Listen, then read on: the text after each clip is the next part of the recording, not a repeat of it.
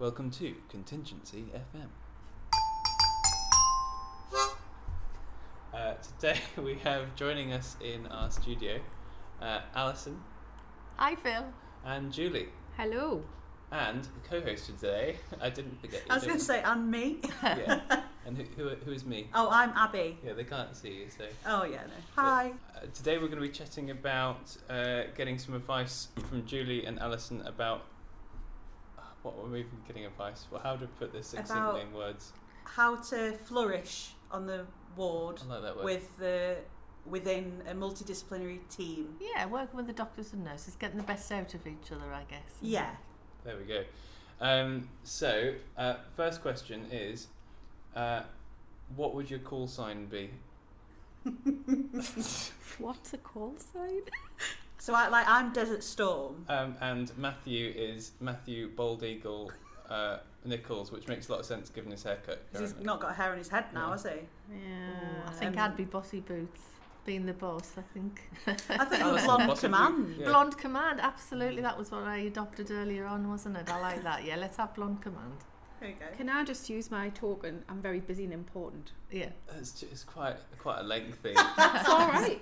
It's my stage name. You've got to say your name and then see how it rolls off the tongue. So, Julie, I'm very busy and important. Stuart. It doesn't flow. It doesn't flow. Can I think of one? Go on. Go on. I think. Can I just think of one? Julie, I've got a question. But you've always got a question. Julie questions everything, Stuart. Yeah. I do like Albert Einstein, to be fair.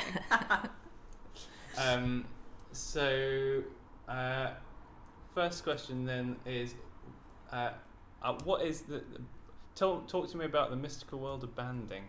It's something which I never knew anything really about before I started in the wards, and then everyone's talking about band 3 this, band 7 this. I've got no idea what's going on with all that. I thought he was talking about hemorrhoids there for a second, but no, obviously not. Banding. Once you're a qualified nurse, so once you've done your training, you start your banding at band 5 and you progress through different pay scales. And when you've gained enough experience and training, you can then apply for a band 6 and you can move up the levels. So a junior nurse would start as a band 5, but you could also have somebody who's very senior and who's been there for many years working as a band 5 as well. So actually the banding is more about pay grades and less about level of experience. But a band 5 could be a junior, very junior nurse, or it could be a very senior nurse. So I think there's a big variation. Because I guess with doctors, if you're like ST7, it means that you've been in the job 7 years longer than someone who's F2 or CMT, 2 or IMT. Oh goodness me!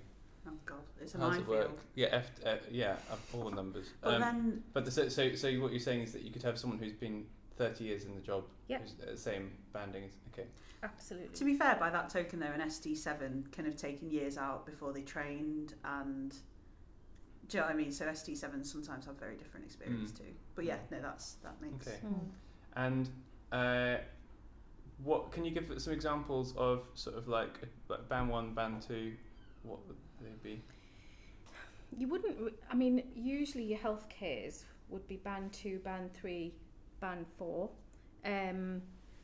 And that would depend on experience, skills, training.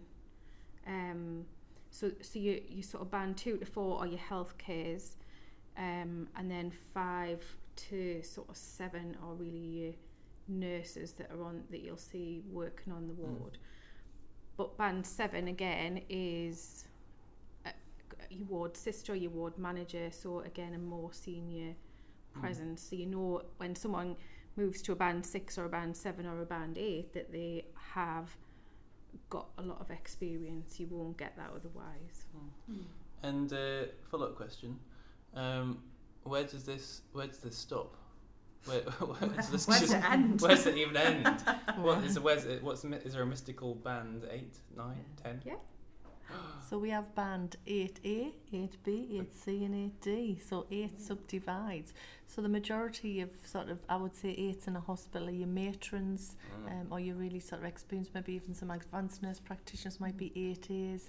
I think 8B, Cs and Ds, because remember this is a generic sort of pay scale as well. It's not just nurses, it's sort of managers, etc. Right, yeah. So they would be more for like your senior managers, and I've never come across the magical band 9 unicorn yet. I'm sure they exist somewhere, but I'm not sure where. Probably can't make eye contact with them. But absolutely, absolutely. We're very senior management, I would You have suspect. to grovel and kiss their feet when they walk past. I think the key things are, though, that regardless of banding, you have to just look at the nurse that's in front of you and work out with that nurse what she can do, what you can do, and then you work between you, so you use each other's skills and use each other's knowledge, because the banding is essentially agenda for change. It's a pay scale, and yes, it's decided on your job description and your skills to a degree, but it's very, very variable. Yeah. And that was very illuminating, thank you, because I had no idea when I started on the ward who was who, so that's helpful. So what does, this sounds really bad, but what does a nurse do? Like, what's a normal day for you as nurses? Can you talk us through that? Because I think sometimes we don't fully understand, do we, as medics, what is going on behind. Most of the time. I think what I can do, I don't mind talking about what the ward sister does, and then I'm sure Julie will sort of fill in, and maybe that'll sort of balance a little bit. Yeah. Both Julie and I have worked at sort of band 7 sort of senior nurses, but sort of in different environments, so I think the roles are sort of slightly different. But certainly sort of like from a ward sister perspective, which is usually a band 7, you have 24-hour responsibility and accountability for your clinical area. That doesn't mean medical responsibility, it means more sort of from a health and safety perspective. Yeah. So that's making sure your patients are safe, everybody who comes on your ward is accounted for, you know who's who. So there is a lot of responsibility. So I think one of the things to remember about that is, as a junior doctor, is always introducing yourself to the ward sister or the nurse in charge, and that's not just about courtesy, that's about the safety and their responsibility, so that they know who's who. You will feel like you're introducing yourself constantly all day, every day, I'm sure, as you go around, but people will soon get to know you, and the more you introduce yourself and talk to staff, the more relationships I think you build.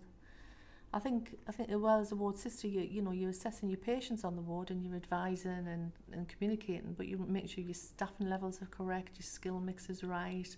You're always thinking about night shift and have you got enough numbers and who's coming on the next shift. And then it's just about organising workload. I think then dealing with relatives, and then you've got to remember as well, as a band 7 award sisters, she'll also, or he, because remember you've got sisters, charge nurses and the ward managers, it's all the same person, just different titles. I know that's something you struggled with. It's not. What you said to me Four earlier. separate people Abby, wandering around. Yeah, it's the same person. I think we are responsible as well for going to meetings and for quality assurance and strategic decision making, as well as sort of the clinical care. And I think that there is differences between, I would say, your bedside staff nurse and your ward sister in terms of what we do and responsibility. But fundamentally, it's all about the patients. When I worked on the ward, it was it wasn't banding then, it was, we had letters before we had letters. Yeah. Oh. So essentially I would have been a band 5 moved into a band 6. Okay. So when I worked on a ward, that was sort of the equivalent of a band 5 initially. Yeah. And you work in teams. Whoever was in charge would have a really good view of what's going on the whole ward. Yeah. And it's quite reassuring when I go across the wards here. I still can walk onto a ward and speak to sister and they know every single patient and what I need to know about them. So that definitely, is key. And then you've got smaller teams working within that big team. So as a staff nurse, I would be responsible for a bay of patients. And where I used to work, it used to be 6 patients in a bay, and you would be ultimately responsible for those patients. Yeah. You would have help from a healthcare, but you would do all of the day-to-day activities. So you would be involved in looking at them, assessing them, doing the obs, washing them, toileting them, along with help. But while you were doing that, unbeknown to them, your role as a nurse means that you're looking at that patient in a slightly different ways if you're in Yeah. an alternate universe. So you're looking at the skin to make sure that the skin's all right. You're looking to check if it's dry or there's any breaks, if they look a bit dehydrated, if the urine's a bit dark. Yeah. What are the stools like? Are they kempt, are they unkempt? So you're actually taking in a lot of information as a qualified nurse to make sure that your patient is as well as they can be. Yeah. Question. Is that something that you are actively taught as a skill in nursing school / university? Nursing What is school. nursing school? Yeah. It isn't. It was a nursing school when Lots. we trained, Yeah. was it? And What's it then called it's now? become Well, a it's university. University, based. it's a degree, isn't it? Yeah, but like We a were medical school and nursing school. Nursing school. I've just Yeah. never heard it called that, Yeah. but yeah. It did used to be. Yeah. It just really. It did used to be. I was going to be like at university. And now it's university. You were taught lots of skills, and I think this is a little bit like medicine. You're taught lots of skills, but it's not until you actually get out on the wards and you start to practice the skills, aren't Yeah. you, joining the dots Yeah. and putting things together. So then you do start out like the novice, and something in Yeah. nursing called novice to expert, and I think that's transferable to any Yeah. healthcare discipline. We all start out being able to do jobs, and then you build it up into more of an assessment Yeah. and experience, and I have actually. I promised we wouldn't talk about theory on this. No, that was for the TCPL. I'm free. No, Go for it. I did. Go for I it, did. Phil. I did read that paper, but it was very Pat Bennett. interesting. Yeah. Yeah, but Pat Bennett, yeah. It was very interesting. Yeah. But I won't go any further than that. If you want to look that up, that would be my recommended reading. I'm really glad you didn't go any further because I have no idea what that Me paper too. is. Yeah. So I've got a question for you guys. Why do you, and I say you as a plural representing all nursing kind, hassle me for discharge letters all the time? Oh. Well, to be honest, Phil, that's obviously one of the things that you have to manage on a ward is patient flow. So you've always got pressure from the admitting areas in front of house looking for beds. You've got matron on your back, the discharge coordinator. That seems to be that the constant pressure is creating capacity and creating beds. Yeah. So if I'm getting hassle, then I'm having to hassle you as a junior doctor to get those discharge letters done timely, and also so that the communication to the ongoing either the GP or whoever means that the care is continuous. So It's an interesting reflection, actually, that there's a whole different set of pressures that are on you as nurses that we're pretty much happily oblivious to. Yeah. I mean, do you know Yeah. what happens to a discharge letter once you've written it? No, it just disappears into the ether, Yeah. and then the magic discharge fairies make everything. Yeah. And then at one point, And the patient GP decides, might the see it. GP might get it the in the end. GP magically appears on the computer. Yeah, I Yeah. think I would agree, there's a complex chain of events happens once that discharge letter's done. Once I slap that on the nurse's Yeah, station, it's triumphantly. Like, the job It's is wonderful. done. Yeah, we done. love you when it's done quickly. In my So mind, that means the patient's gone, so Yeah. that's not correct. in okay. our not correct at all. I remember when I learnt about the discharge lounge, I didn't realise that was a place. I thought it was part of the airport. Did you think it was the airport? Yeah. I thought it was like, that exists. It was only because there was a rest there that I knew that it even existed. dear me. Awful. Probably should not be arrests in the discharge lounge. Yeah. No, that's not good planning. is No, it? not really. Someone has made a bad error. But yeah, so what happens? What happens with the discharge letter? Well, first and foremost, we check it. Brilliant. True. But it's both reassuring Yeah. and also very unreassuring to think about all the letters called that quality I A have. bit assurance. mortifying, yeah. I realise that exactly. all my letters now been quality approved. Well, Oh, can you dear. imagine send the discharge letter to pharmacy and then pharmacy receive it, they put the medication up, they come up for your patient's about to go home, and the patient says, you haven't got all my medication on here. Yeah. So then you're left another couple of hours waiting for pharmacy. So I think we do check it. And pharmacy, I don't know whether things have improved, but pharmacy take a while. They've got a lot of work to do. And quite Yeah. often putting that discharge script together takes time Yeah. because they've got a list. Again, they've got their priority list.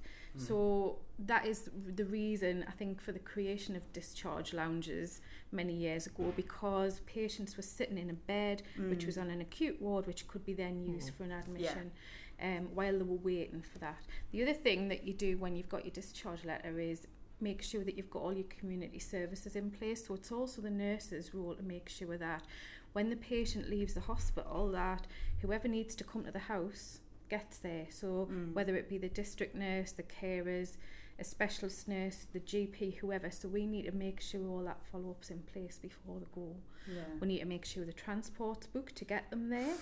And how are they going to get up the steps to the house, or can they get in easily? What support they'll need. Yeah. So there's a fair bit to think about, really. More than I'd have just, ever imagined. Can I just mention as well about something else about discharge as well, which commonly used to happen. When you're a medic and you go and see a patient and you'll say to them, oh, that's great, you can be discharged. And then obviously, as Julie said, then you come and talk to the nurse and she throws her hands up in the air and goes, oh, but what about? And that can cause obviously some anxiety for the patient. So I think sometimes how you phrase things to a patient, I think, can be helpful or unhelpful. So just saying, even if it's like, I'm happy that you're medically fit, but we need to talk to the nurses and the rest of the team, so we'll come back. I think that's that is really actually important. something I think I can identify with a bit more, in the sense of there's a sort of a stone that drops into my stomach when, that's a weird phrase, isn't it? I've never heard that before. Oh, it's very descriptive. I get how it feels. But I really liked it. When a consultant says to the patient at 4:30 p.m. on a Friday, oh yeah, you're good to get home, we'll get you home this afternoon. I'm like, absolutely. No, you won't. Yeah. And then it just takes longer because you've got to pacify the patient, and it just causes unnecessary work, really. Yeah. So I think it's interesting, because I think if you are a final year medical student, or haven't worked on the wards yet, or been in like A&E or something, you'll find that when you're on the wards, discharge letters are often one of the things that you leave till last in the day on your jobs list, because in your head you've got other sick patients, or patients who need more acute medical treatments, and patients who are well, and they just need to get home, and that is low on your priority list, because that's, I guess, how we're taught how to prioritise. Yeah, exactly. But actually, just to be aware, discharge letters, for a patient flow point of view, are very high on the priority list, and I think it's important. I think I've had to learn how to be flexible on that one, and how to recognise that just because it's not on high on my priority list, it maybe needs to be higher than sort of it's sort of your important. Yeah, it's important. It's still there's not the acute, like clinical acuity, but it's still really important. That's something we talk about on the prioritisation podcast, isn't it? A little bit. So, but yeah, I think it is like, let's face it, a bit of a boring job, which I know is a bit bad, but that's just how it is, isn't it? Think about just the flow. If you want to bring a patient in, you've got to get a patient out. So we've got to. That's how it is. Managing the flow of patients, isn't it? As much or like there's a sick patient out there who hasn't even seen you yet and can't until one person goes home, or something like that. Yeah, exactly. That's a good way to think of it better like that. Yeah, that's a nice way to think of it, Phil. Well done. So I've got a question that I have always wanted to know the answer to, because it's something that has hounded me a couple of times on call. So when you get a phone call from a nurse while you're busy with a patient, when you're on call, saying, I'm just not happy with a patient, what does that mean? How can we decipher that and make that into something we can act on?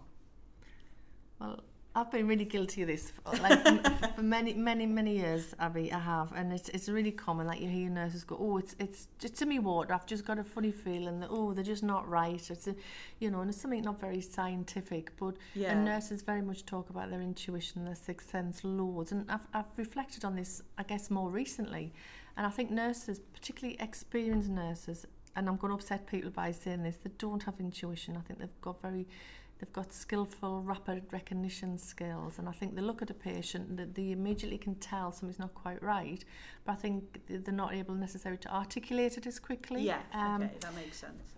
And I've also, and reflect on it from the medical perspective, I absolutely get the fact that you can't act on our feelings and our feelings in our waters and stuff like that. You need something a little bit more objective for you to be able to prioritise and things. So I think it is a skill that the nurse has. It's just a skill that's just perhaps unable to articulate for you. And I think maybe the thing is about maybe as a junior going on, if in that case, is having the ability to question the nurse a little bit more. Yeah, because I was going to say, how can we kind of get to... Because I completely and 100% have a respect for a nurse's intuition, a nurse's waters. Yes. Like, their waters will be more knowledgeable absolutely. than me. So I completely get that you need to act on it. But yeah, I was going to say, how would you recommend, like, getting to the bottom of what that rapid recognition is? What's pinging that, if that makes sense? I think you could sort of ask sort of, what is it that, can you be more specific? What is it that's worrying you? Or do you want to use maybe even an A-to-E approach? Yeah. Is it something to do with their breathing? Tell me about their orbs. Is it the news score? Is it the blood pressure, the heart rate? Is it the colour? Is it the conscious, so trying to sort of ask and trying to get some bit more objective information. Yeah. That's helpful. And I get, would it help if you asked her, like, does this remind you of a patient where something bad happened? Yeah, I think that's really good suggestion. I like that. Yeah. Because often that's probably what will be happening subconsciously. Because it's pattern recognition, isn't it? It is very much, absolutely. But I also find that I think as doctors we develop this skill as well, and any experienced healthcare professional develop the same skill. Yeah, absolutely. Like we as doctors would say, it sounds awful, but you're going to ward round, you think that patient isn't gonna do very well this weekend, or do you know what I mean? You've got at a glance there's something so you can say, oh, this person looks fine, or this person looks sick. And that's a skill that you develop, and that's why like I said, I have a lot of respect for that, because I know that a nurse will be right. Something like inevitably you will, if you don't go and see that patient, you'll probably be called to them at some point. It's like if they've crashed, or if they become more unwell, or if their obs do eventually go off, then you'll be called. And I think that's sometimes quite difficult as well, because it's hard to act before obs go off, isn't it, really? So that makes it tricky for doctors too, I think, sometimes, doesn't it? Because they might look odd, but nothing's presenting itself, and it's hard to know what is happening. I think the other thing is that when a nurse rings you with a problem, doctors are taught very much in a standard SBAR handover way, or they're taught a model for handing over, whereas nurses might not have been taught the same thing. And certainly when I was a junior nurse, I didn't know what SBAR was. I hadn't been taught A-to-E assessment. You're going on what your own knowledge and intuition, well, it's not intuition, but your own, what you see in front of you, and that might not be useful for the doctor. So really, if we can't give you that information, it's really essential that the doctor on the other end of the phone turns around and says, I need to know, tell us what they look like, tell us what the blood pressure is, give us some objective measurements, because the nurse will then say, well, they look grey, they look clammy, or they look pale, they're dizzy every time they try to sit up. Like they'll give you what you want to know, and they'll also know about the medical history of the patient enough to give you an idea of what might be going on. So I think it's about, my advice to any new doctor would be to ask more questions if you're not getting anywhere. Because they will know it, they just haven't, like Alison said, they haven't articulated that information. I think and that's important. We've talked before about how to receive a handover as well, and how to turn it into something useful for you, even if because what the person is saying on the other end of the phone, even if it's not the right in inverted commas format or whatever, will have a lot of useful information in it. So it's about taking that and drawing out that information. That's a skill in itself, really, isn't it? To create your own SBAR in a way, but it's about, for you, remembering the important questions within that. I want to ask you both for a couple of specific tips you give for doctors starting work, sort of things which you think would improve their relationship with nurses. Before I do, I've got a very important question for you. This is a tricky one. So you have to choose one of these two options. So it's a would you rather question. Would you rather your alarm clock is an air raid siren, which and you can't switch off, can't ever change it forever. You can't change it, can't switch off, it goes the full length of 5 minutes, that was really bad. That was terrible. I like that. Anyway, maybe edit that out. It was reedy. You're right. don't want to just blare into the microphone because, like, That'd be an don't unpleasant worry, surprise, listeners, wouldn't don't brace yourselves. Or when you're angry, you start speaking German. Because then you'd be bilingual. I think the second option for me, because it's not very often. The only people I really get angry with are my husband. Us. Me husband. Me and Phil. Matt Nichols. I don't get angry with you. I don't. I've You just got this don't. image of you at home, just like in the kitchen, just slamming down like a knife on a chopping board, like, "Du Schwein!" Can I ask a question? Kartoffelkopf. What? Can you understand German when you're angry then? Oh, in this Not thing, you, I thought it meant like me. personally. It's like, well, normally it impairs my linguistic skills. No, but I mean in the scenario. Because then that'd be great. I can't speak No, German. you can But only- if I could speak it without No. learning it, would be You- fantastic. That's what I mean. You know what you're saying, but you don't know what anyone else is saying. Oh, that's How about all you, right. Alison? I think I'd go for the first one. I think I'd Would go for you? it. I think I Very would often, because your neighbours would I hate you. yeah, but Or cower. Yeah. contrary to popular belief, I don't get angry a lot, although I've got a reputation. Again, apart from no. I don't get angry a lot, but when I do get angry, I want people to understand why I'm angry and what the issue is. So I'm Nice. not speaking German. Not start laughing. Yeah. Fair enough. So Yeah. I'd go for the first one. That's good. That's a good reason. Yeah, I like that. I want people to know No. why I'm angry at them. Fair enough. So, what is your briefly? What is your top tip or tips? Top for- tips. Mm-hmm.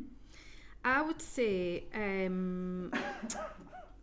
find out what the nurse can do, because although we've talked about banding, I think that's less important. It's more important to know what skills that nurse has got that will help you, her and other MDTs look after the patient to the best of your abilities. So find out what extended skills they've got or not and work together as a team. I would say it's not the medical team and the nursing team, we are one team, I would say. Yeah. So get to know the people who you're working with, I would say, first and foremost. Make friends with the nurse, because if you make friends with a nurse as a new doctor, they will look after you. They'll always look after you. Yeah. I worked with a brand new F1 that was a house officer in those days, who didn't know how to prescribe nebulizers for a patient, and I had to teach him how to prescribe. And he's now a consultant, and I know him, and he's great.